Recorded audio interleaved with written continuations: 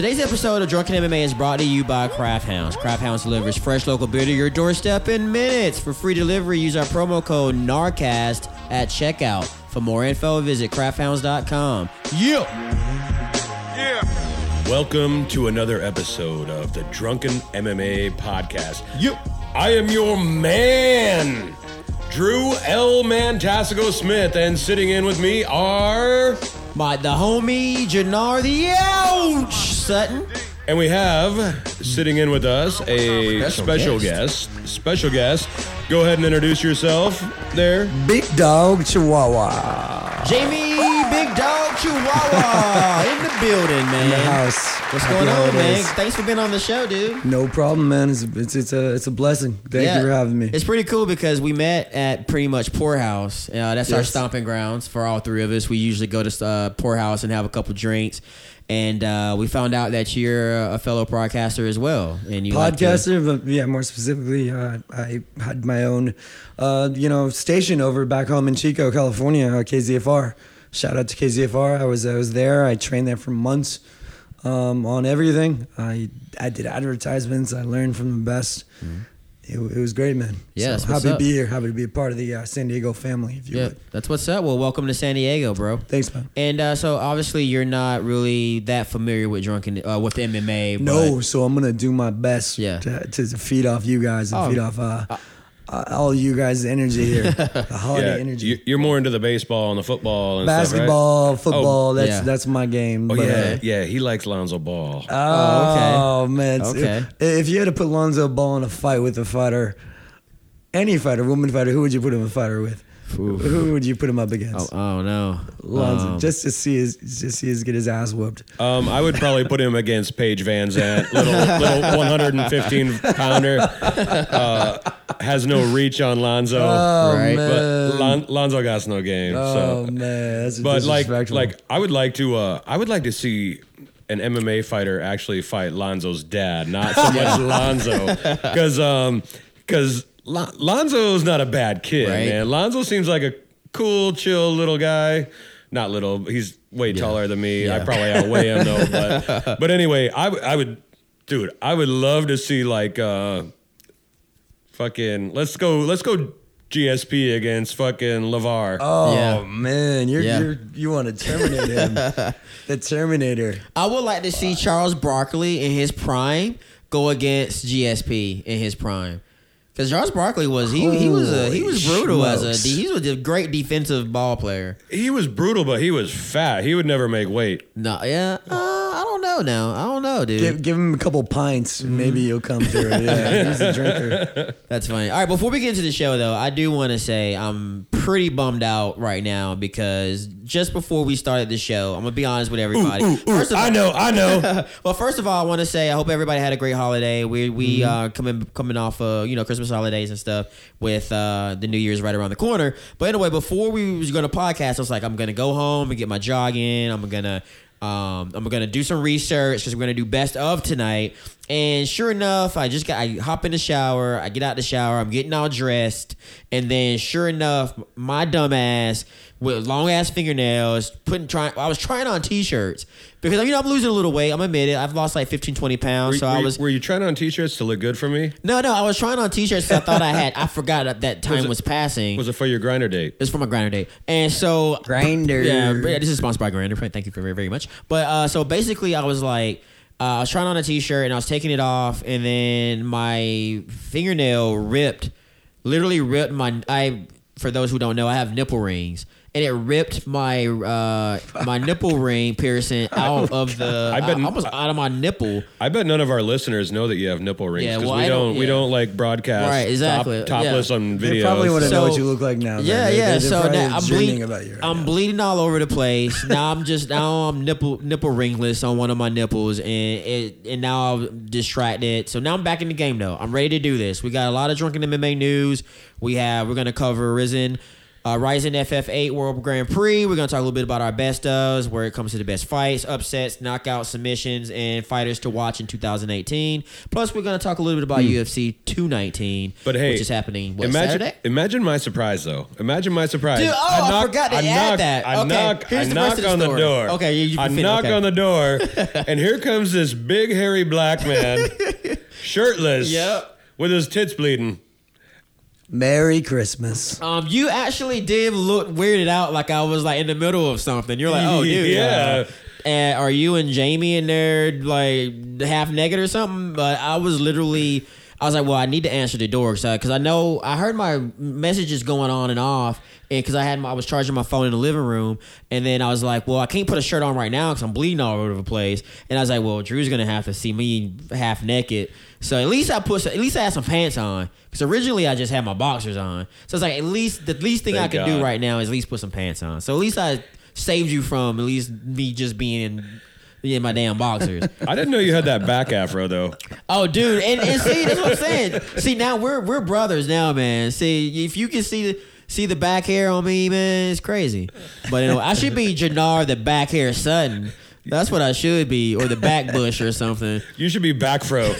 Yeah, I should. You know what? I think I might be the back fro ouch Sutton. Seriously, I'm changing my name now. Jannar the back fro ouch Sutton. Sorry, all right, anyway, I just wanted man. to I didn't mean to story. put you on the spot. No, I wanted to share that story That was because really personal, man. I was really stoked to find out like what my best fight was and stuff like that. Even though I had a busy day, but then that happened, and I thought it'd be kind of funny to share because we do. Big shout out to some of our loyal listeners. We do have listeners that like to tune in, and I think sometimes adding that little personal life experience can like kind of add a little extra to our show. So yeah, I think it's kind of funny when we. Some of that bullshit in there. So anyway, let's get right on into our Drunken MMA news, man. We have a few things that we want to talk about. So what's going on with? Looks like Nate is retiring with a 35-19-2 record. Yeah, Nate the Great Marquardt is retiring after I believe it's almost a 20-year professional MMA career. Uh-huh. He finishes at 35-19-2. Nice. Nate did beat my original jiu-jitsu coach, Dean Lister. Oh, nice. Way back in UFC in like 2006.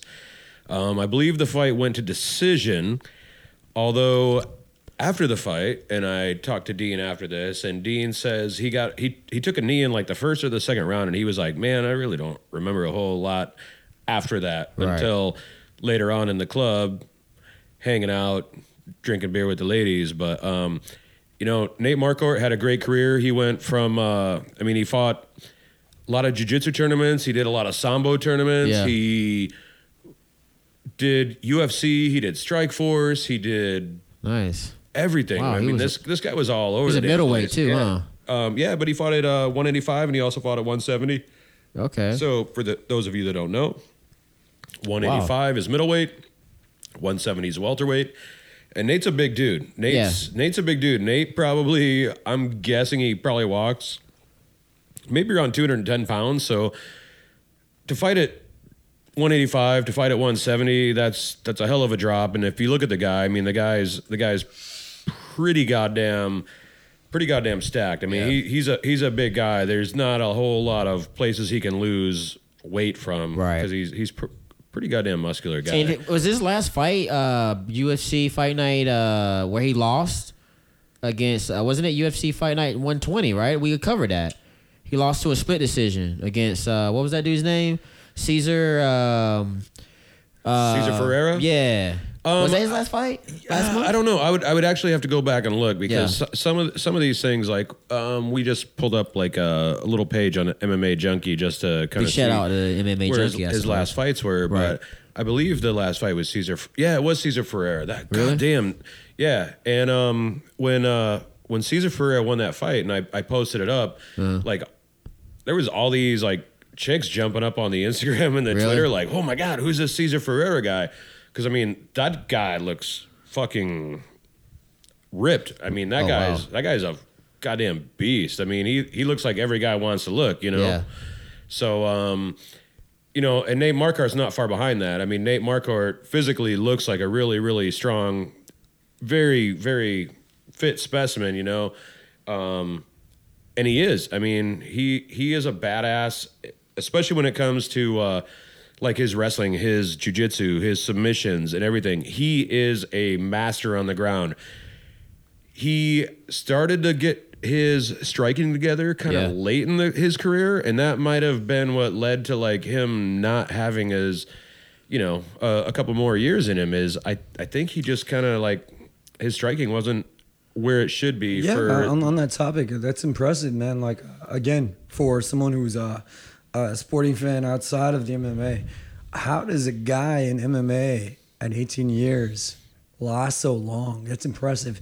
You want to talk about football and their concerns with injuries and you know the brain and concussions, those kind of concerns. CTEs and yeah, that's impressive to me. I don't think MMA gets enough attention, or enough respect in the sense that someone like Mark Radiator has lasted 18 years in a sport where you physically actually get beaten. That's that's the idea of the sport, and headshots are at an extreme. So that's impressive. Yeah, you know, kudos.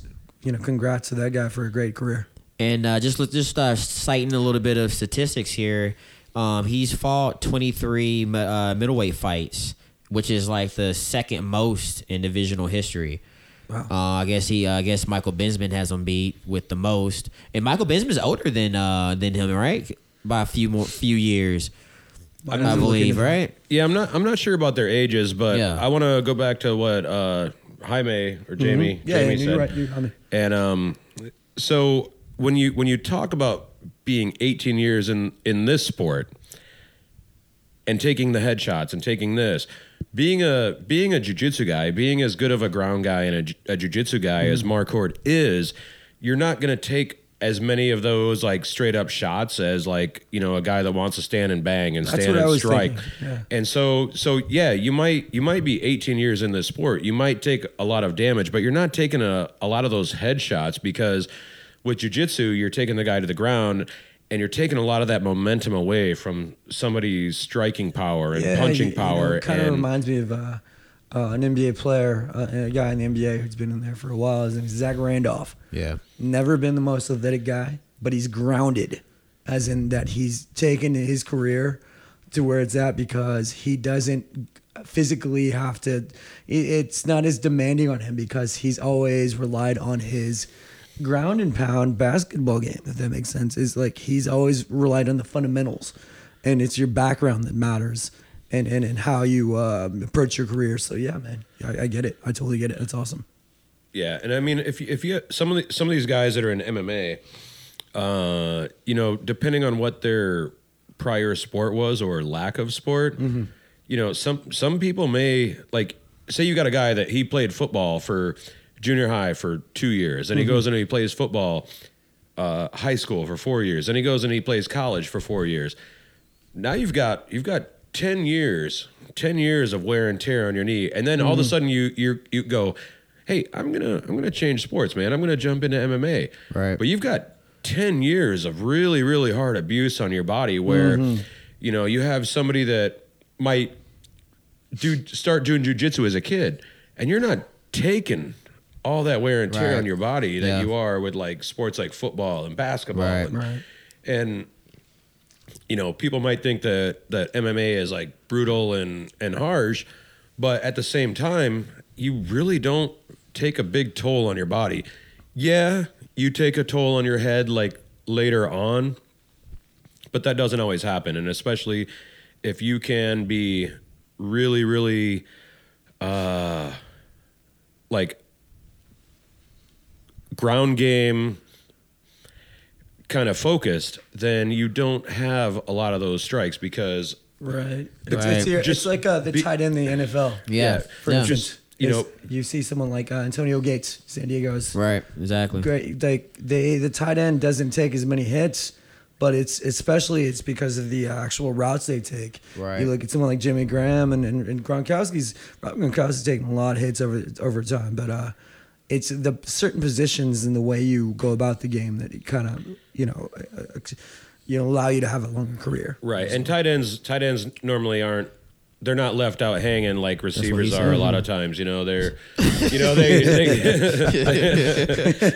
but you know, they go out, they have their route, and they're bigger guys, and they're usually on safer routes than like what a receiver could be, Right. You know, or than a running back, because a running back, he's running full speed straight into like 7 guys, Right. you know, so that's that. So let's keep moving it on. Let's talk about some Gabby Garcia missing weight.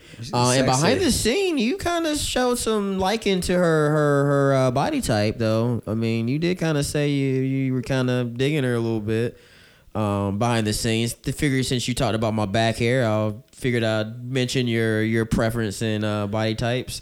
But anyway, so moving on. So yeah, she missed weight, right? 27 pounds against a 53-year-old fighter. Do we know her name? Well, what's not to like about Gabby Garcia? I mean, she's pretty. I'm not gonna lie. This picture, she's fit.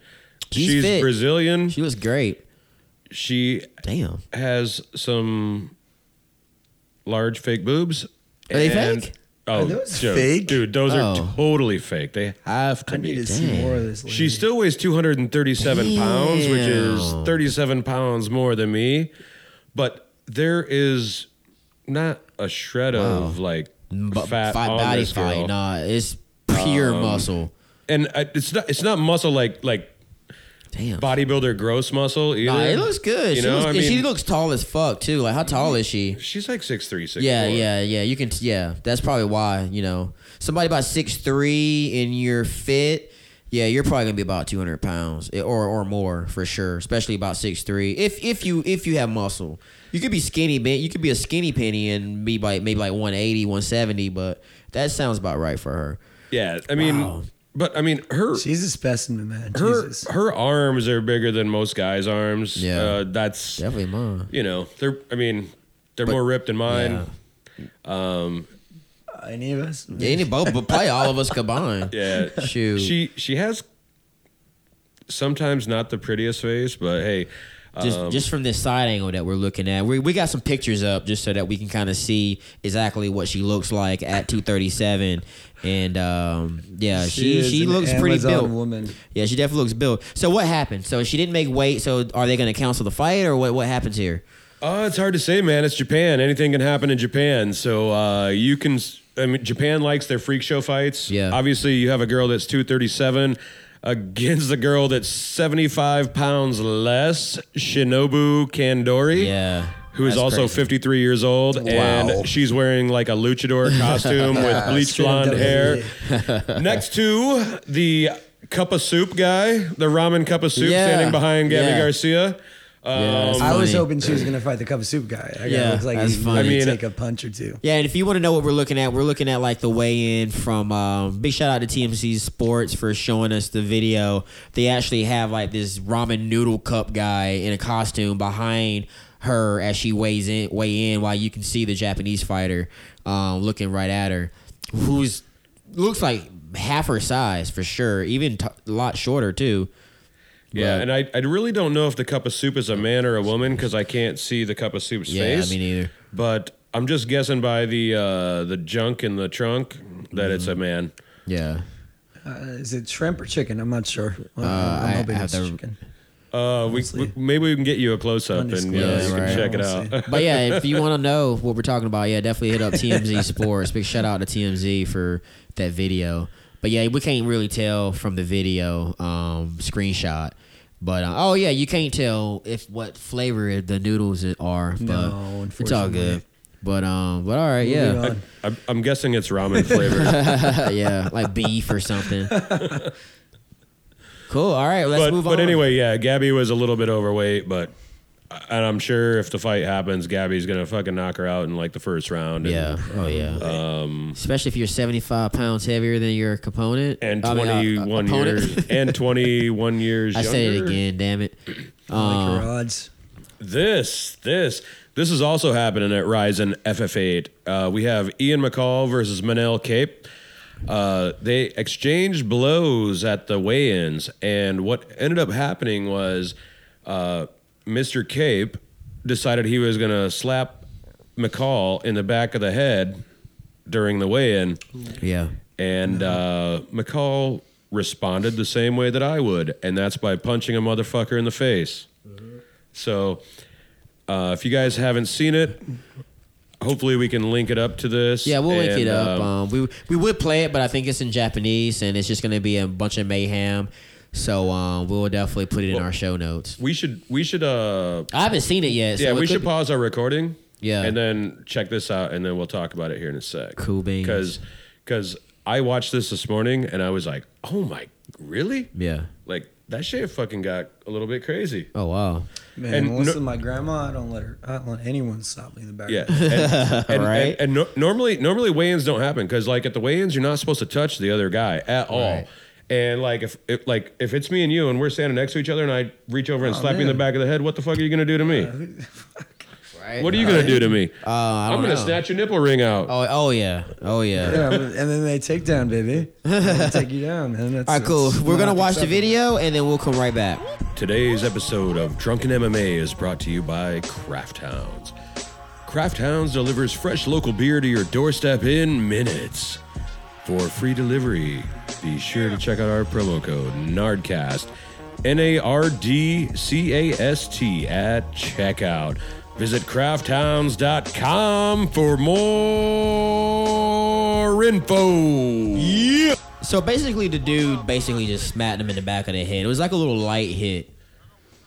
Yeah, but you don't touch another motherfucker during the weigh-ins, dude. Like, I don't care what you're doing. Like, McCall wasn't even looking at the guy, and the guy just like slapped him upside the back of the head. It's kind of like I see you. It was like, I see you smacking the back of the head. He didn't have to punch him though. Why not?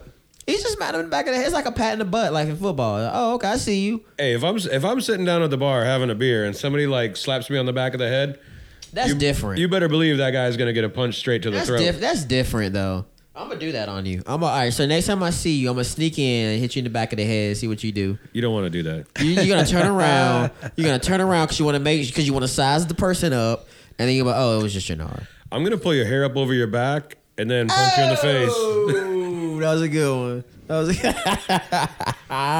Okay, that makes sense. All right, cool.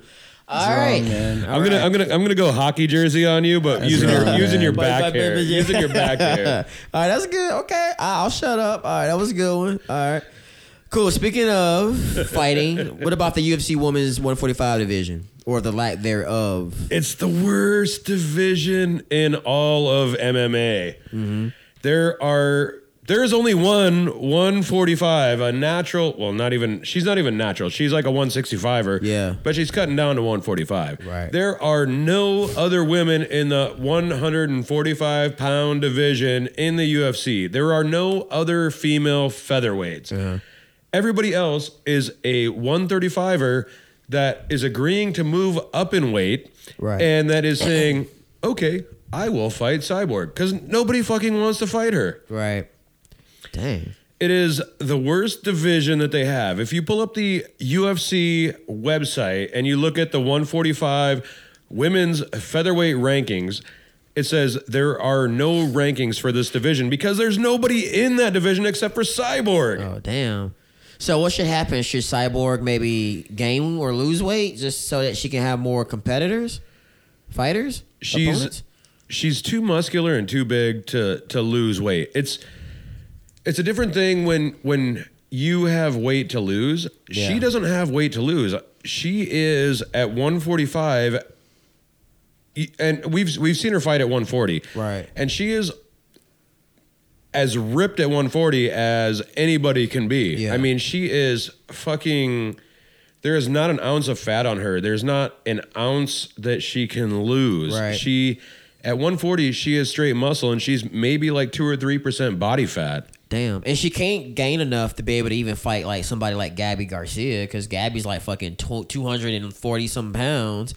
So yeah, but she wouldn't be able to make weight to fight even somebody in another division. But there is no higher division in women's MMA in the UFC. Yeah. That's the biggest problem. Right. 145 is the biggest one that there is. They created 145 just for Cyborg. And she was supposed to fight for the very, very first title, and instead, she was hurt or something was going on, and they had Germaine Durandame versus Holly Holm fight for that. Yeah. Which Germaine won. maybe kind of some people say she shouldn't have won. There was like a lot of hits after the bell kind of things. She still won. Yeah. And then after the fight was over, and they were like, who do you want to fight? And she's like, I don't want to fight Cyborg. Right. And they're like, well, she's the only one in the division.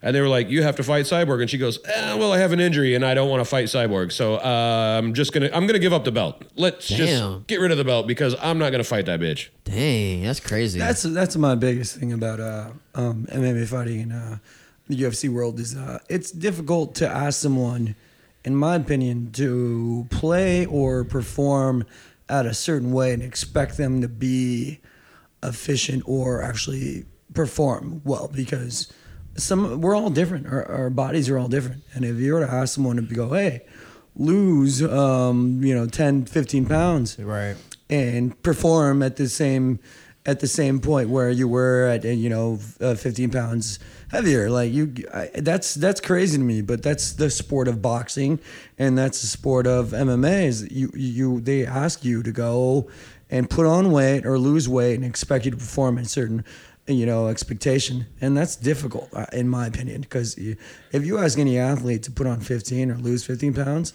that might change the way they play or how efficient or how much they could actually be a better performer, in the sense that changes who they are physically. Right. If it's muscle or if it's fat, it just changes everything. It just changes. You'd be surprised at how important it is to know where you are physically and to know how well you're going to perform. Because if you look at all athletes, it's always the same story. Oh, so-and-so lost 15 pounds, and then, and are they going to be better or are they going to be worse? You don't know. You really don't know. So. Yeah, and I guarantee, for Cyborg to lose that last 10 pounds, to make 135 and to actually make it in that lower division, it would, honestly, just like it takes guys time to build up to a certain weight, it would take her probably a year, 6 months to a year to lose that weight, because she's going to have to lose muscle, and muscle is harder to lose than fat is to lose. And so to me, 145, it's just kind of, it's kind of a gimmick division. She's got to do a shitload of cardio or something. Even then, it's hard to lose that muscle. Yeah, I mean, 145 to me in the women's division, it's kind of a gimmick division, because Cyborg can't do it. I don't know if any of our listeners, if you've ever watched Renato Laranja's show, but I worked on that show, and specifically on episode 3, where Chris Cyborg is in there with Renato, or Renato Laranja, whatever. But you can see she's got a thick booty on her. There are places where she cannot lose weight, and that booty is not. Her booty it's not thick because it's fat. Her booty is thick because that booty is muscle. Yeah, she's got to stop doing them squats, man. Hey, I'm not. I'm gonna just say don't stop doing the squats, because she's got some booty on her, man, and outside of the cage, Cyborg, she's a pretty awesome person. She's a really nice lady, and she does a lot of stuff for charities and things like that. That's and cool. She raises a lot of money for a lot of different things, especially in her home country of Brazil, especially in Curitiba. But they have nobody in that division for her. So, what are you going to do? Are you going to, have a new Ultimate Fighter TV show to, bring up 145-pound girls that have no experience to fight fucking Cyborg? Might as well. What the fuck are you going to do? It turns into professional wrestling, basically. The way you're going over is basically what happens in professional wrestling. You run out of, other opponents, and you're like, well, what are we just going to create some? And hope that they can fight Cyborg. You can't just do that. Right. Yeah, maybe bring guys over that are 145 to fight Cyborg and see how that goes. We'll see. A circus act. Yeah. So that's kind of bullshit. But so I think that there's nobody left in 145 for Cyborg. I think this fight where she's the headliner on Saturday night, I think it's a pointless fight. I think she's going to run through Holly Holm. I don't even want to talk about that fight, even though it is the main event for UFC 219. I think which we'll jump into later. Yeah, I think it's a foregone conclusion that Cyborg's going to run away with that fight. Probably she's going to knock her out in the second round. That's just my opinion. Maybe in the third. Who knows? I mean, let's just to bring in the professional wrestling aspect, and maybe Cyborg goes to WWE. You never know, just to make a little money because you see Brock Lesnar do it and Ronda Rousey and some of her friends, and they just kind of jump into that realm.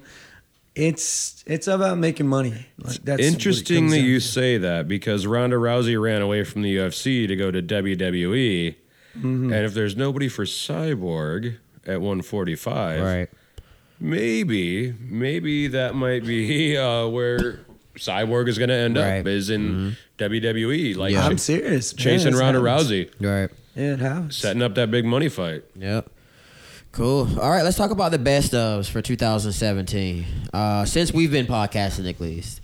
Because I know I'm pretty sure some of the best fights, upsets, knockout submissions probably been since we've been podcasting. So let's jump right into it. Let's do best fight. Do you think the best fight you've seen? Okay, so we're talking best of 2017. Right. So for me, the best fight of the year for 2017 would be Eddie Alvarez versus Justin Gaethje. Okay. That was my fight of the year. What was that? It was brutal. It was back and forth. Neither guy gave an inch. At the end of the fight... That's what she said. Sorry. I had to throw it in there. Sorry. But at the end of the fight, even though Eddie Alvarez won, it looked like he had a softball in the side of his mouth. I don't know what his injury was, or if he even had an injury, or what. But both guys were beat the hell up after that fight, and it was just a back and forth war, slugfest to the max. I don't think you can honestly find a better fight than that for last year, or for maybe like a year or two before that. I actually kind of like the one that we watched at True North. It was the female division.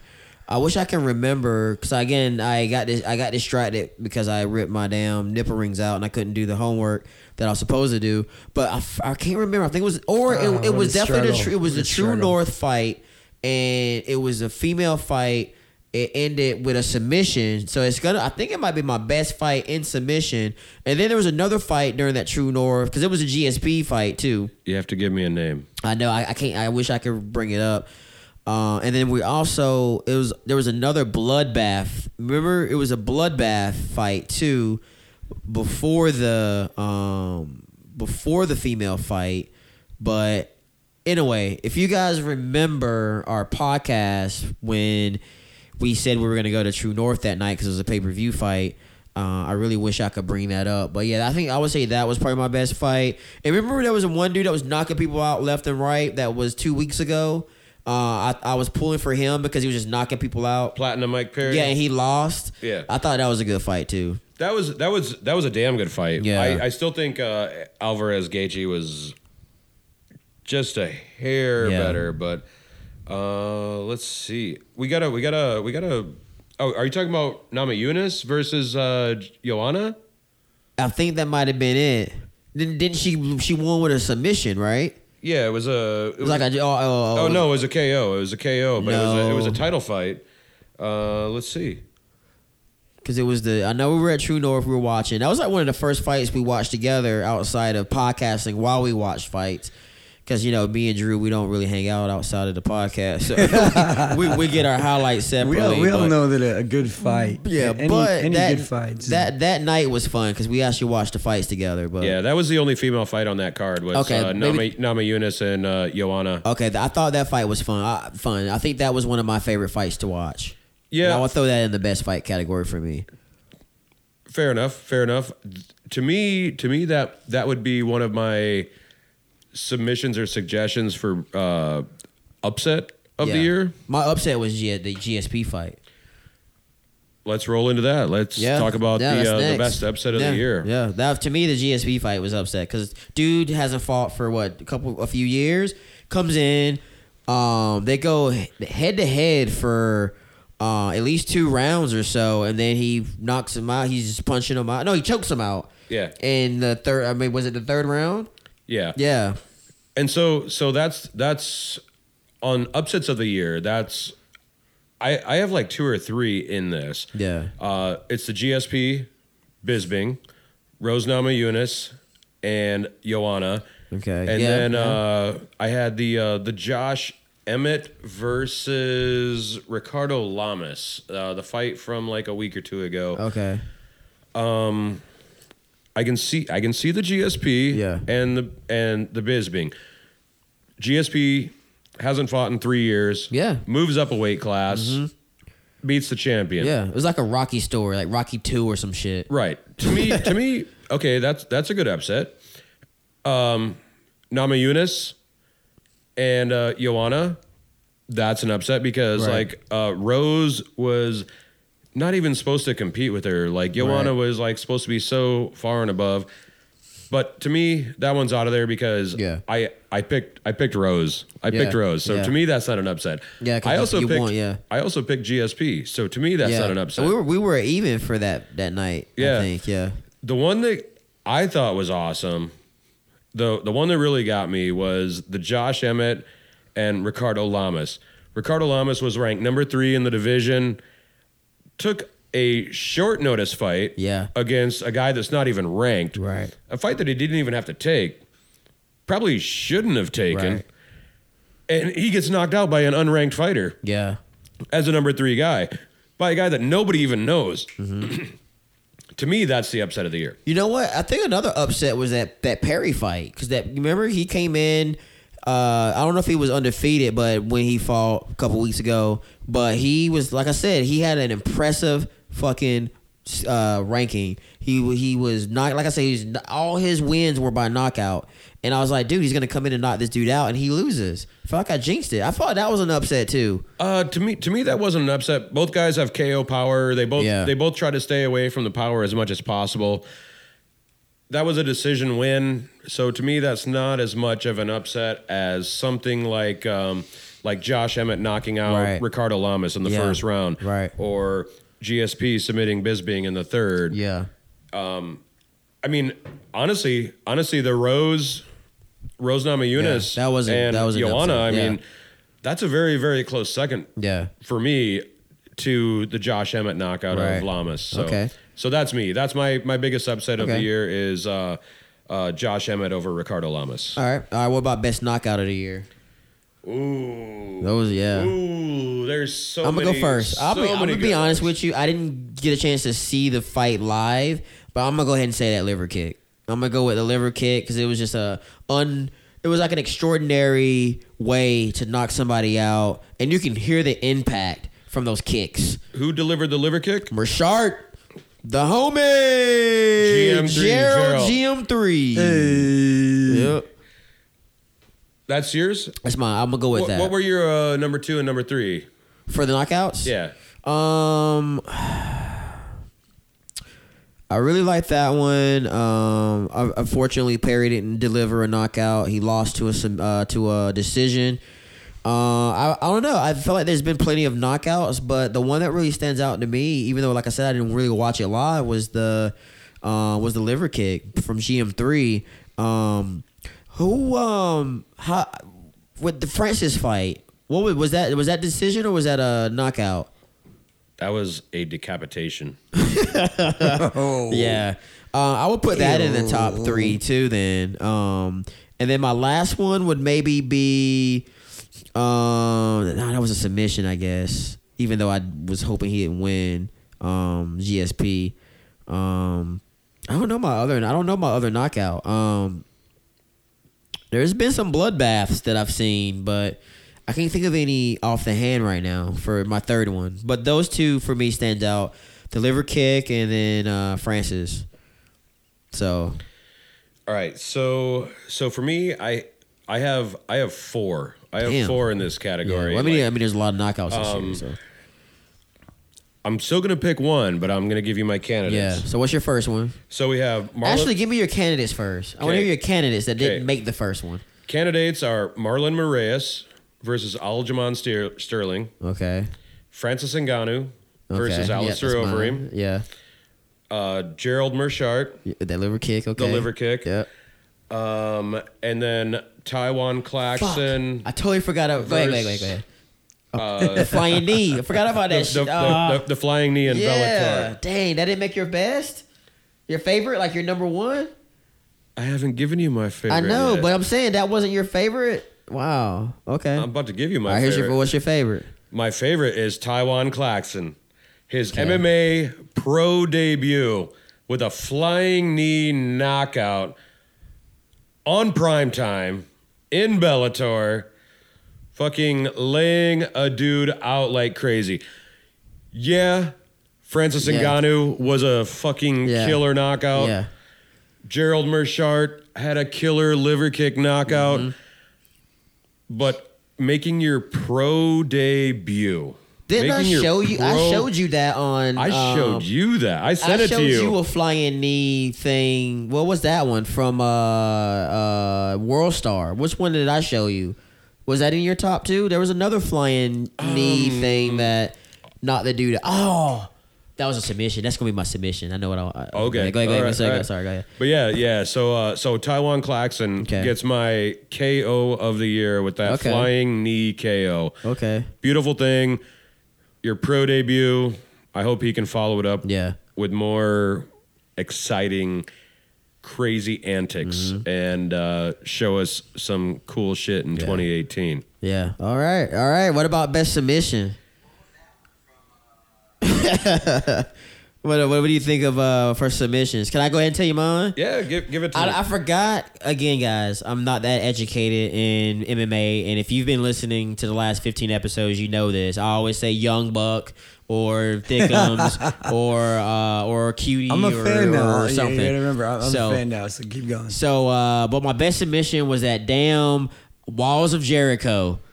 That was it. That's it, bro. That was the one. That was sick. That was the one. I think that's the one right there. Who did that? I can't remember who did that. Well, it was trending for a minute. Yeah, that was in like one of the smaller organizations that doesn't get like a lot of airplay. Yeah. But anyway, that Walls of Jericho. That is it. That wasn't even like pro. I don't know if it was pro, but it wasn't even like the main like UFC, Bellator. It was like a more amateur style fighting.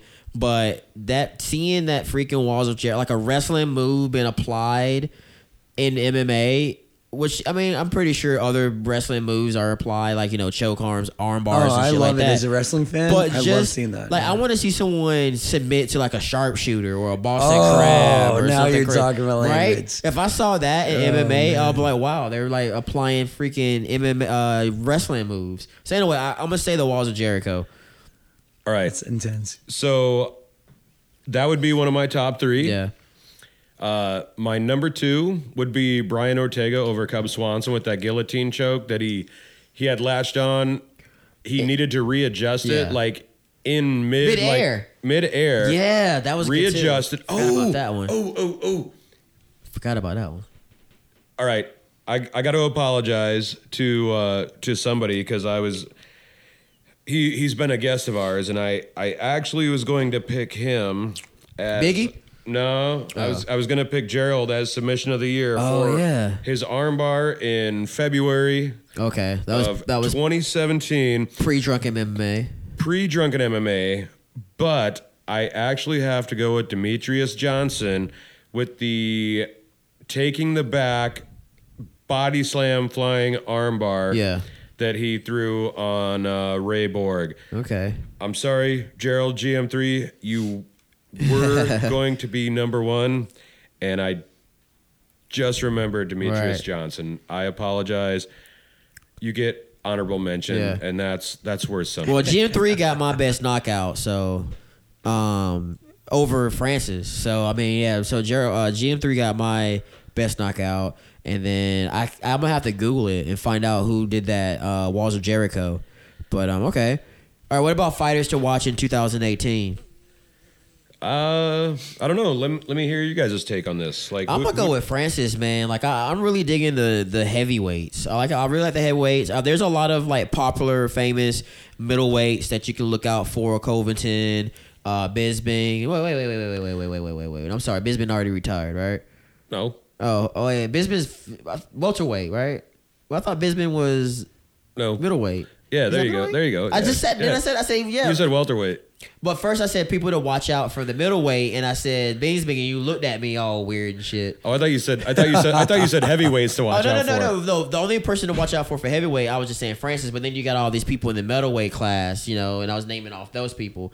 But well, for me, I want to check definitely. For me, it's Francis, and then homegirl, the 247. I think I might be checking her out now. Who? Gabby? Yeah, I think I might be checking the Gabby out now. Oh. Cause she was smooth. We watched the video just now, and she got up there. Homegirl from Japan was like yelling at her and shit, and she was just she sitting looks there. like she'll carry you home if you get drunk. Yeah, she was She like will carry you home over her shoulder. and she was like looking at her and didn't even like make any like. Oh, I could beat you up, or she didn't smile at her. She was just like, I'm weighing in, and that, to me that was actually kind of cute. And I was like, all right, I'm gonna Kind of cute, he said. I'm gonna follow her, but also Francis, man, he's a fucking beast. So Yeah, at least for me, like and any Rufus Sports fighters, because that's who I rep. So yeah, we're all about Rufus Sport. They've been good to us, and we like all the guys from there. Yeah. I was actually thinking about this today because. I was cleaning my house and I was listening to old podcasts and our podcast or just in general? Our podcast. Oh, nice. Yeah. Oh, okay. So I was listening back to it, and I was listening to Mike Biggie Rhodes and GM3, and I was thinking about how articulate those guys are and how well they know the fight game. Yeah. And this isn't even a category that we have up here, but I'm going to say best gym of the year. I'm going to say it's Rufus Sport. Nice. The reason I'm going to say Rufus Sport is because of the knowledge and the fight IQ and the guys being as well spoken as they are. Yeah. I think that comes from the top down. Right. I think it comes from the top down. So, these guys are learning from obviously people that are really good, And that passionate, are and that still are passionate about the sport. passionate, too. humble, smart, and they pass on to their guys like how to be in public and Right. how to be smart and how to carry yourself Right. and how to have a good fight IQ and how to Yeah. just carry yourself in general. And I mean it just shows from the top down that all those guys they have a very, very solid leader. And I think the coaches at Rufus Sport, I think that they really bring it down. So actually my gym of the year, which is not even part of our list, is going to be Rufus Sport. I have a question, just from a mainstream point of view.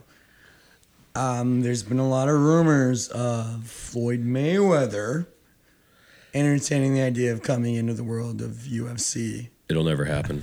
That'll Never happened, okay. Yeah, he's just a fighter. He doesn't have any jitsu skills or anything. Because all the attention that's been had from the mainstream lately is for Conor McGregor and the Floyd Mayweather fight.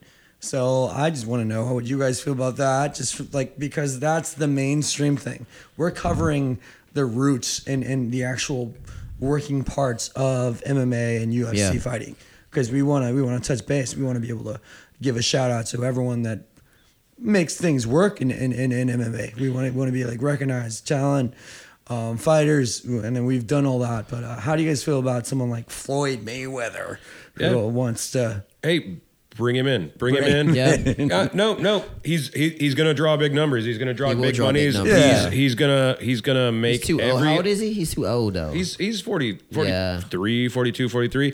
But if he gets on a card, he's going to draw everybody on that card. Oh, yeah. He's going to make a shitload of money. Hell yeah. Floyd's going to make a lot of money. Whoever he fights is going to make a lot of money. Exactly. Yeah. Floyd's going to get beat. But like, okay, so if they put him against anybody in the top 20, Floyd's going to get beat. Yeah. If they put him against anybody in the top 50, Floyd's going to get beat. Right. Once you go beyond the top 50, Floyd's still going to get beat in MMA. Yeah. I agree. I mean, boxing is boxing, and Floyd has nothing. Once you throw Floyd on his back, he has nothing. Yeah. Like, He's all hands and moving. You could lock me he's and a defensive Floyd. fighter too. You could lock me and Floyd in this fucking studio right here. Yeah, right. And right now. guess who's gonna walk out? Me. Respect. Yeah. Respect. Floyd. Yeah. Floyd's gonna walk out. Maybe because again he's a defensive fighter, so he can still handle a wrestler. I'm gonna put him in that corner and I'm gonna break his leg. But you got to get him in the corner. That's the thing. And Those you got hands to are dodge quick, his my hits. man. He's a fighter. He's Those a hands are boxer. quick, my man. Yeah. And he's a defensive fighter. So you gotta get him. I can get him in the corner. Yeah, and he's fast. He's got endurance. Nobody so. puts baby in the corner. So I'm just saying you got to think about those things. But if you don't have the skill set of a wrestler too, or at least have the mentality of knowing how to handle yourself on the ground as well as being a standing fighter or even a boxer, then I feel like you're gonna, like you said, you're obviously Drew. You're a fighter and a wrestler, and you have jujitsu.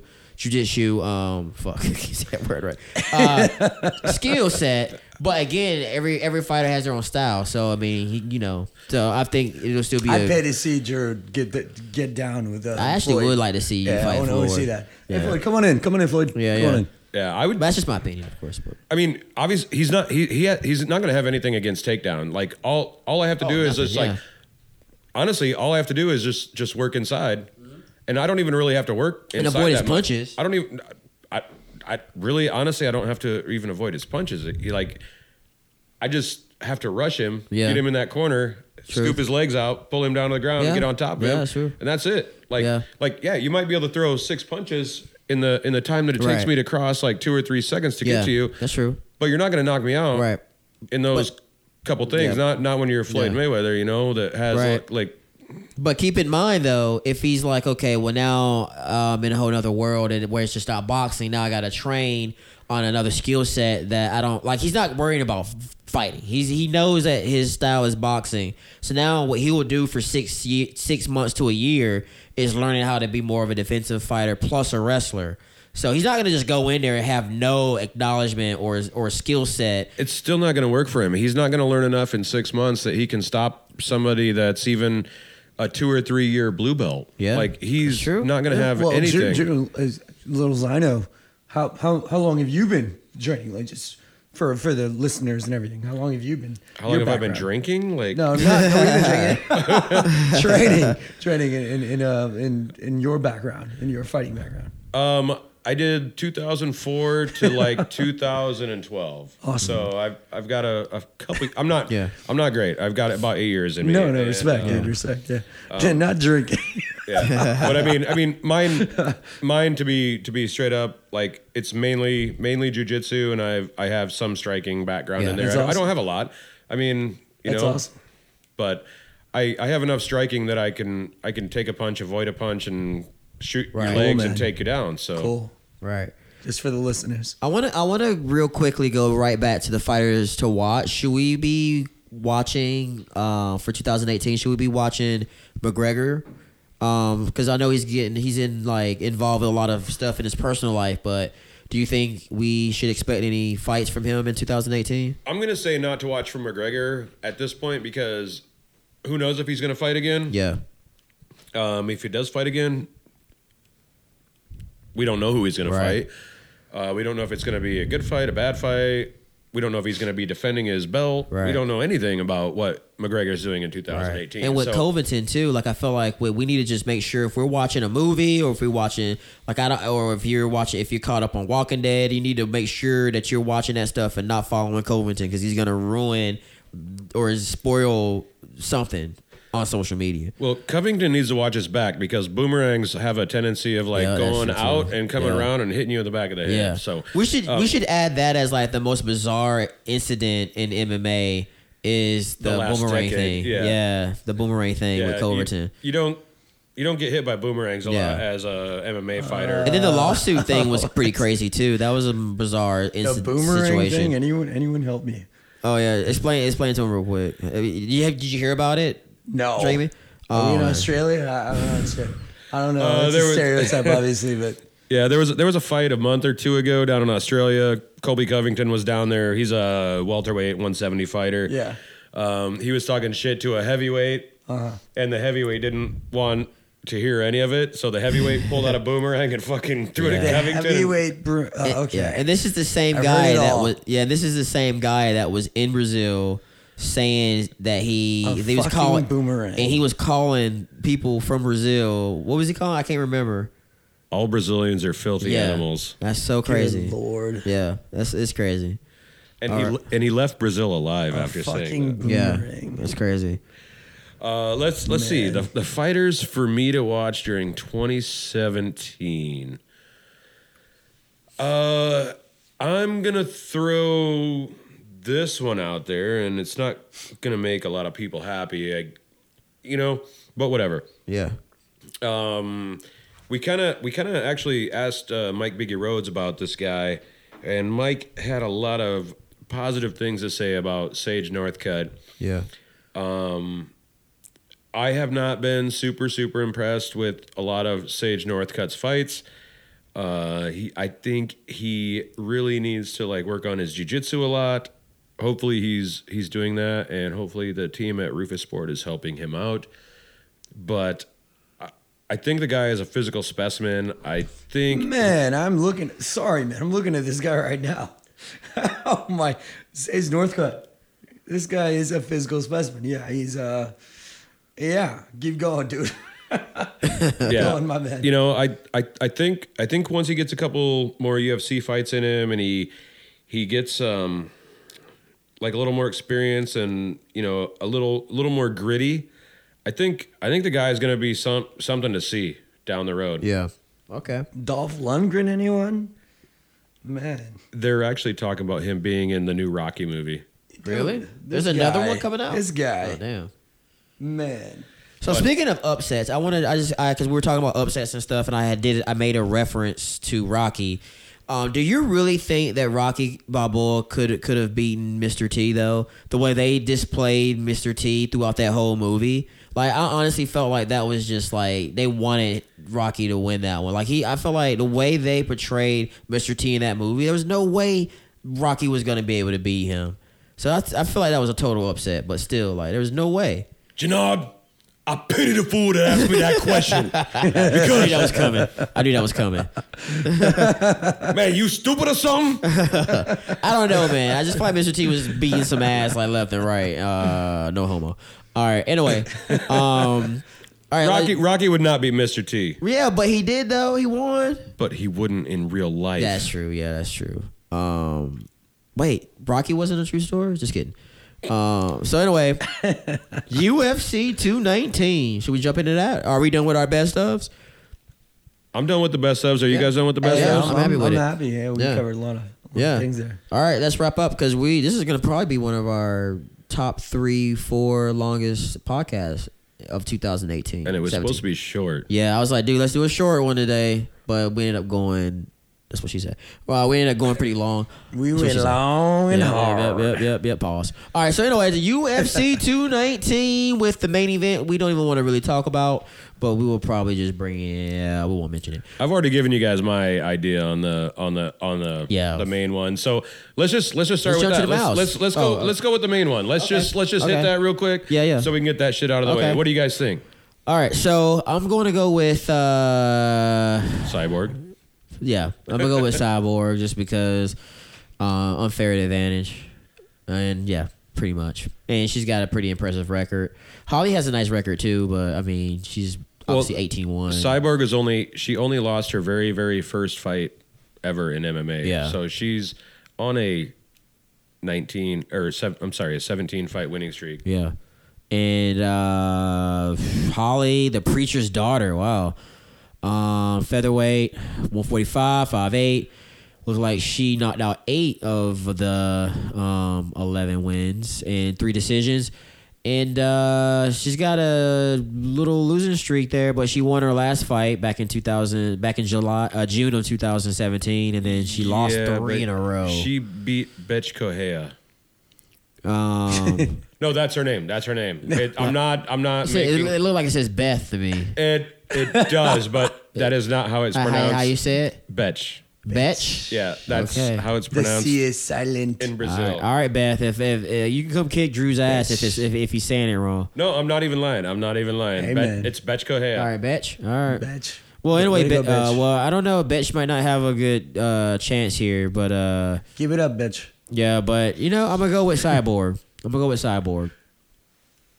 What about you guys? All going with Cyborg, just from I the way it looks. I think Cyborg is the safest bet you can do on this right. one. Safe bet. All right, let's jump right into match number 4 with Miles Jury from San Diego, California, Hey. and Rick Glenn. Yeah.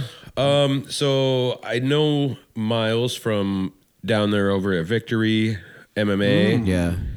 Big shout out to Victory MMA. We need to get them some more love. They're local. Yeah, we need to get some love. We need to get Rudy and some other people in here. We'll work Dean on it in Lister 2018. and Jeff Glover and those guys. But Yeah.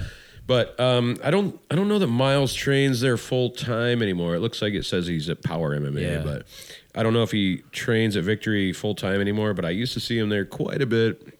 Cool, man. Used to see him down in Pacific Beach. Cool. PB lifestyle. Miles Jury went on a really, really big tear there for a while. Yeah. Back in He was 2014. He was undefeated until he fought Donald Cerrone. Yep. And Which is a great fighter, by the way. Yeah, Donald Cerrone's a great fighter. Miles Jury's a good fighter. He has a jiu-jitsu style that he calls Jury Jiu-Jitsu. And he's good. He's good at that. He's also really good at striking. However, I kind of see Rick Glenn taking this one. Really? Rick Glenn's a alpha male product. He's got 11 KOs, 4 submissions, 5 decisions, and he's only lost by submission and decision. Yeah. He's beat the likes of Philip Nover, Gavin Tucker, Ramiro Hernandez. Yeah, He nice winning streak here. he doesn't have like a super extensive resume as who he's beaten, but looking at his KOs, I'm kind of looking at him to take this one by a knockout over Miles Jury, or at least a decision. Here's a question: if he would go up to fight up against Donald Cerrone, who you think will win between them two? Between Rick Glenn and Donald Cerrone? Yeah. I would think Donald Cerrone is going to win because Rick Glenn really doesn't have enough UFC experience at this point. I mean, he's got 2 fights, and anything can happen at any time. Okay. But still, you've got 3 UFC fights, and you're going up against a guy that has 20 fights in the UFC. Yeah. You're going to feel a little bit like kind of you're kind of going against like you got a lot of shit going against you when you're going up against a guy that has 20 UFC fights. Okay. So. But I'm going to pick Rick Glenn in that fight. I think he's going to take out Miles Jury. I'm going to go with Miles Jury, only because I just feel like he's got the potential to either go 3 rounds or 4 to 5 rounds, I guess, with a decision. But he also has the potential he's a fighter, he's a slugger, so he has the potential to knock him out too. He might have, like I said, he fought up against some really good UFC fighters, so he has that credit against him, even though he lost in a decision. So I think, he's on not a winning streak, but he won in his last fight back in April. I think he can handle it. I think he can go in with either a decision or even a knockout, like an upset knockout even. So I'm going to go with Miles Jury. Right on. What about you, Jamie? Just from looking at the stats. I mean, you don't even have to know much about the fighters. I just like I like the nickname Miles Fury J. Looking at the stats, I agree. Yeah. I totally agree. I think it's a good one to go with. Again, you never know in MMA or UFC. You can go either way. Yeah. You can go into a fight and assume that this guy's bigger, badder, or has a better a record. But hey, man, to each his own. Yeah, win's a win. Right. All right. Cool. All right. So let's move on to the next one here. They're like match 7. Carlos Condit versus Neil Magny. So we have the natural born killer versus Neil Magny. Okay. God, I love both guys in this fight. Both guys are fucking amazing, and they're both scrappers. Neil Magny's real tall and long. Yeah. Really, really great at. I shouldn't say really great at jiu-jitsu. He's coming along in his jiu-jitsu game, but he's got a long, tall, lanky body. perfect for jiu-jitsu, perfect for submissions, and like sneaking in some crazy stuff in there. Carlos Condit, I mean, goddamn, Neil Magny, he's fucking ripped. 6'3", 170. Carlos Condit has decent jiu-jitsu as well. Yeah. He's a fucking scrapper, man. He goes in there and throws some punches. He's got some sick Muay Thai. He's got great knees, great elbows. I think Magny might work the takedowns a little bit more than Condit's going to do, and I mean Condit's not any slouch off of the ground either. I mean Carlos Condit has some sick ground game. I think Condit's going to want to keep it standing and keep like throwing punches, knees, elbows. I think mostly knees and elbows on this one, and I think he's going to try to cut up and hurt Magny. Yeah. I think he's going to be able to keep it on his feet enough and not let Magny take it to the ground. And so I'm going to pull for Carlos Condit in this fight, even though he's coming off of a really long layoff. I think he's been out about 2 or 3 years himself. And Magny's a really, really active fighter. He's pretty active and a little bit consistent important. with his wins, too. Yeah, that's important. From looking at Carlos, sorry for cutting you off, but it just feels like Carlos he's not as consistent. He hasn't fought all year. Which doesn't mean he's not training. I learned that lesson from the GSP and Bingsby. SSP? Yeah, GSP and Bingsby fight. But just from looking at his last couple years in 2016, 2015, and 14, his wins and I feel like he's losing more than he's winning. And at least with Magny, he's a little bit more consistent with his wins. And I feel like he's been fighting a little bit more professionally in the last couple years. Losing to like decisions and but I mean Neil Magny, he's always been a very, very active fighter. You look at his record, and I mean he's usually doing 2 or 3 fights a year, if not more. I don't know. There was a period I think he did like 4 or 5 fights in the year. I mean he was always fighting, and he was always getting better. He was always improving, and that's something that's really good. And obviously, you always want to grow as a person. You always want to grow as a fighter, and a guy like Neil Magny, who's young and he's constantly growing. That's something pretty awesome and pretty special to see, especially at the highest level. When you have a guy that at this level he's still learning and still getting better. I don't think he's peaked yet. I do not think Neil Magny has peaked. I think Carlos Condit might be a little too early for Neil, but we'll see. Yeah. So who you going with? I'm going with Carlos, even though I like both guys. I think it's going to be a damn good fight. I think it's going to be a damn good fight. So Carlos, submission, knockout? I'm going probably decision on that one. Okay. Yeah, I'd have to agree. Magny's a younger fighter, and I'm listening to both of you guys, and I think consistency and just a constant practice and working at your craft is important. And the whole idea that Magny's going at it still, and he's hungry. He's a young fighter. It works in his on his side, but you never know with someone with a veteran like Carlos Condit. The fact that he's been doing this thing for a while. You still got to credit fundamentals and craft and the fact that he's doing it longer. So like everything you guys just touched on, it's going to be a good fight. They both it should be they as far as stats goes and length and size and height and size. Yeah, it's going to be a good fight. Yeah, I agree. I think it's going to be a good fight. And like I was saying about the inconsistency of Carlos, I can see Carlos going in there and winning the fight. Because, again, I mean, he might lose a few fights every, like, in 2 to 3 fights. He'll lose one and he'll win one, and then he'll lose 2 more and then win another one. But I think that's why he's such a great fighter, and he's a veteran. But with the young buck, with Neil being only 25 fights in, I'm gonna go with Magny only because again I like his ranking a little bit better. He's younger. I think he can be able to really fight Carlos in the ring and to the point where it's either a decision or even a knockout. So I'm gonna go with Magny. Right on. All right, the last one we want to talk about is the one I can't pronounce. Smash 10. Let's hear you try. All right, we got Edison Have fun. Barboza, 19-4 record versus Khabib Nurmagomedov. Mammago? Undefeated. Mammago? Shit. No. Shut up. So Barboza versus Nurmagomedov. Oh, okay. Wow, you knew that one. You studied it.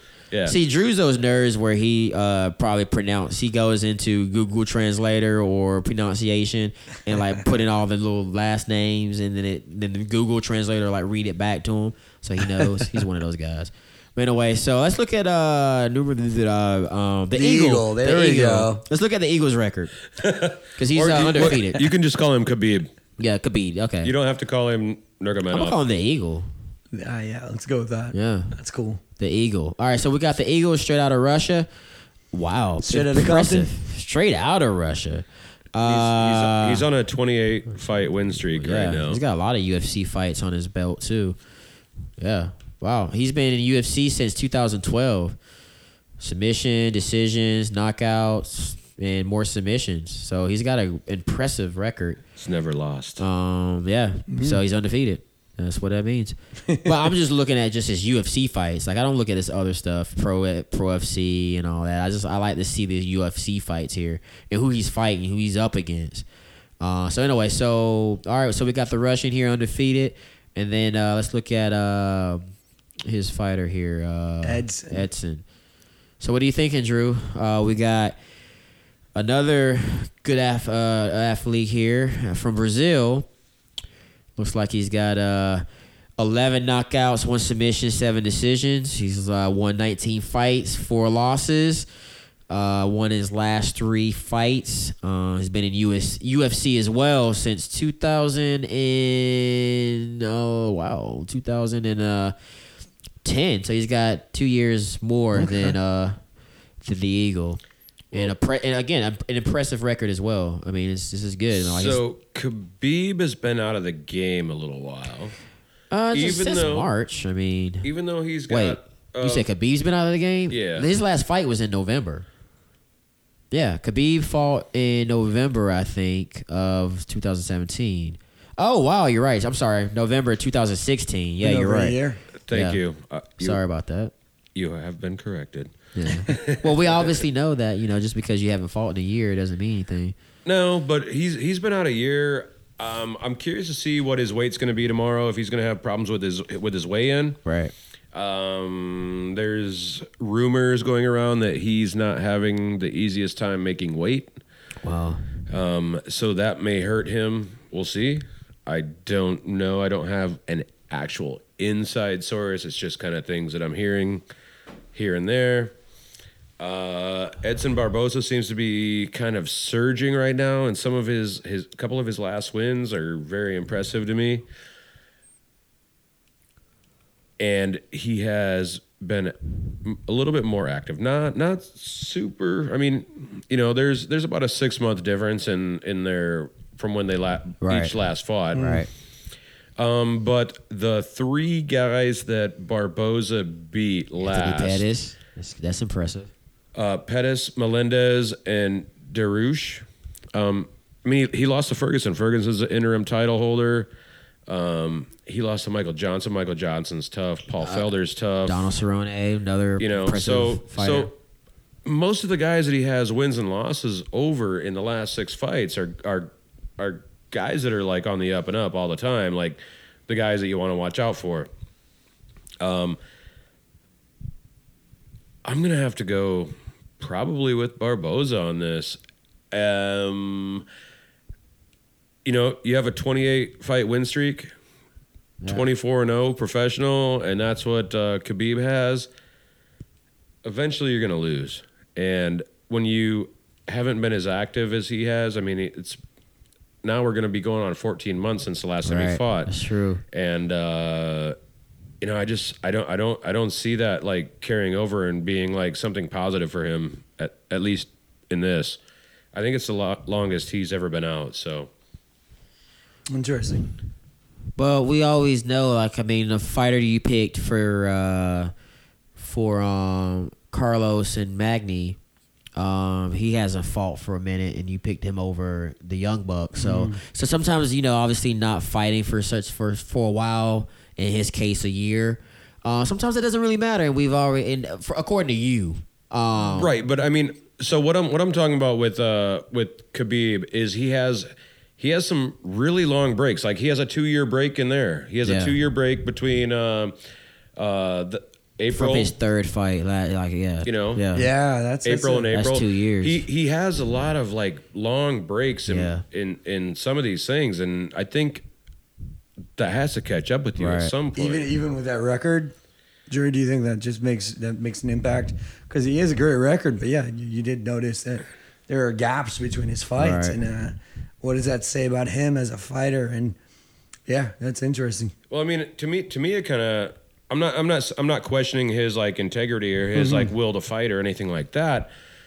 I just you see some of the guys that are a little bit more active, and those.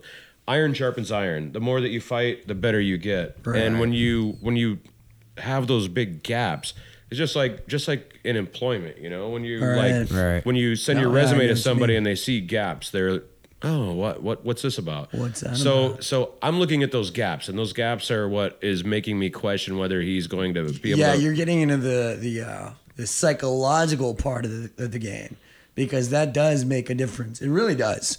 It's like when it's that saying the old saying goes, if you don't use it, you lose it. It applies basically. It's a psychological thing. So I could see where you're going with that. Is like you get into the fight, and is he prepared mentally, physically maybe, but when you're in contact and you actually have to perform, that's a little different. Yeah. So that's pretty my simple. pick. Pretty simple. My pick on that is Barboza. Cool. What about you, Jaime? Just based on what I just went over right now, I mean that's logical to me. I mean, if you're not playing, it goes in a lot of sports. It's layoffs are very crucial. If you're not in action, you can practice all you want, but if you're not actually performing or playing or fighting another fighter, Barboza for me. And Jannard, if you're gonna pick Khabib, you have to be able to pronounce his name. I'm gonna go with the Eagle. I'm gonna say this. This is the first time. This is the first time that I'm gonna go against my beliefs of a fighter taking a couple. He's got a great record. Hey, let's not disregard that. He's got a great freaking record. I'm just confident about the Eagle. Again, I usually when I see those gaps, like I did it with GSP, I did it with Carlos in match 7 or whatever. So with this one, I'm gonna go with the Eagle. I'm gonna switch it up. I think it's gonna be a great fight. Again, he's not fighting every year. He's like taking these two year gaps. Maybe and stuff, he knows something we don't. Yeah, maybe he's got something going on. I'm gonna switch it up. I'm gonna go with the Eagle. He's got an impressive record. He's shy of one more fight than Barboza, and I'm gonna go with the Eagle with maybe I'm gonna go with a decision. I think they're gonna go all the way through the rounds. Maybe. Okay. Ooh, that's tough. Okay. Yeah, but I don't want to. I don't know. I'm gonna go with a decision. But anyway. I think UFC kind of screwed up on this one. Like their main event should have been something else, but they're trying to use the drawing power of Christine Cyborg, right? And screwed the pooch, huh? Yeah. It's to me, it's not it's not a super exciting main event. Yeah. And I'm still gonna watch it, but I'm gonna watch it more for the undercard and the co-main and. The Carlos Condit, Neil Magny. And this is UFC 219, T-Mobile Arena, Las Vegas, Nevada. And is this going to be pay-per-view or is this prime time? Or Saturday on pay-per-view only. So we got to go to True North again, huh? Yeah, or you can watch the prelims on FS1. Oh, okay.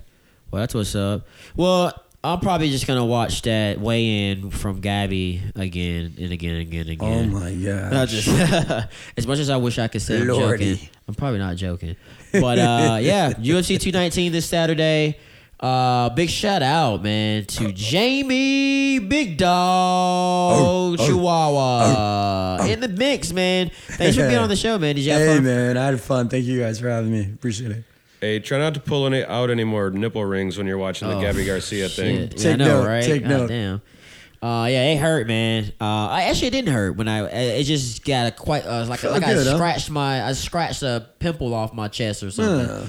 But for all you out there who want to know how that feels. Hurts. Yeah, it hurts. It's like scratching a whitehead off your nose or some shit. Ouch. But yeah, be sure to follow us, man. Drunken MMA, www.narcast.com/drunkenmma. We also on Twitter, Instagram, Facebook, Drunken MMA. I think the only thing that's drunken_MMA is our Twitter feed.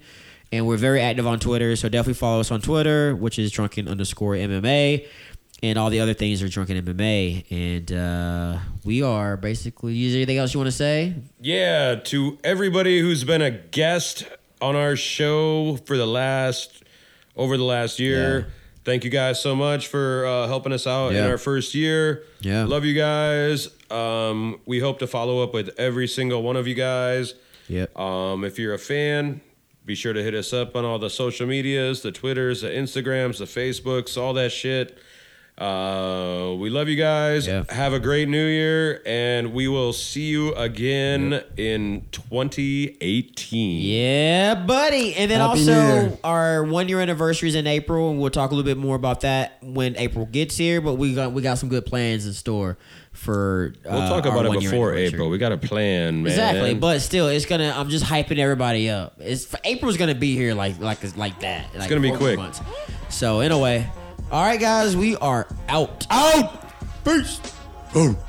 Today's episode of Drunken MMA is brought to you by Craft Hounds. Craft Hounds delivers fresh local beer to your doorstep in minutes. For free delivery, be sure to use our promo code NARCAST at checkout. For more info, visit crafthounds.com for more info.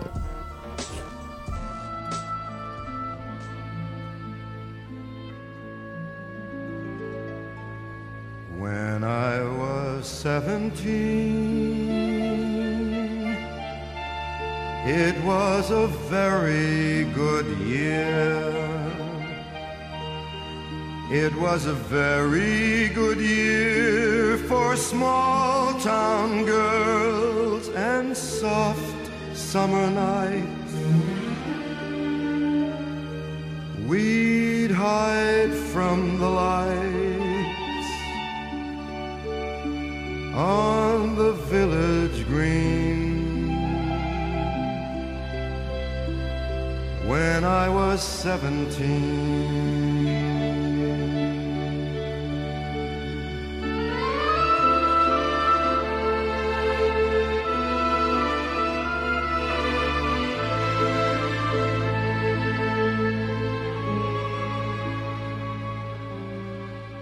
When I was 21,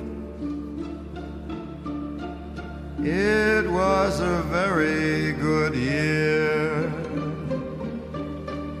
It was a very good year for city girls who lived up the stair with all that perfumed hair. And it came undone when I was 21.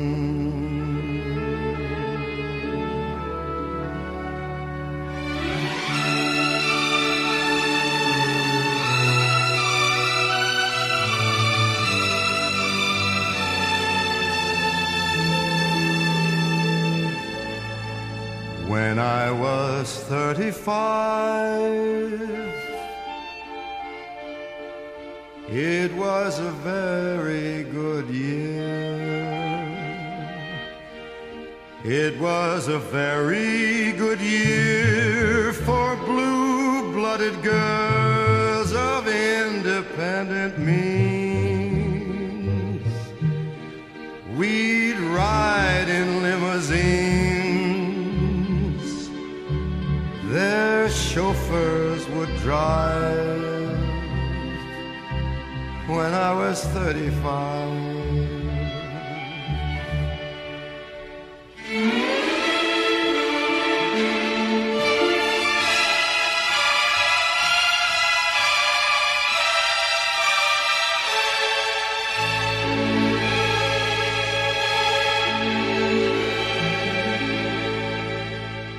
But now the days are short. I'm in the autumn of the year, and now I think of my life as vintage wine from fine old kegs. From the brim to the dregs, it poured sweet and clear. It was a very good year.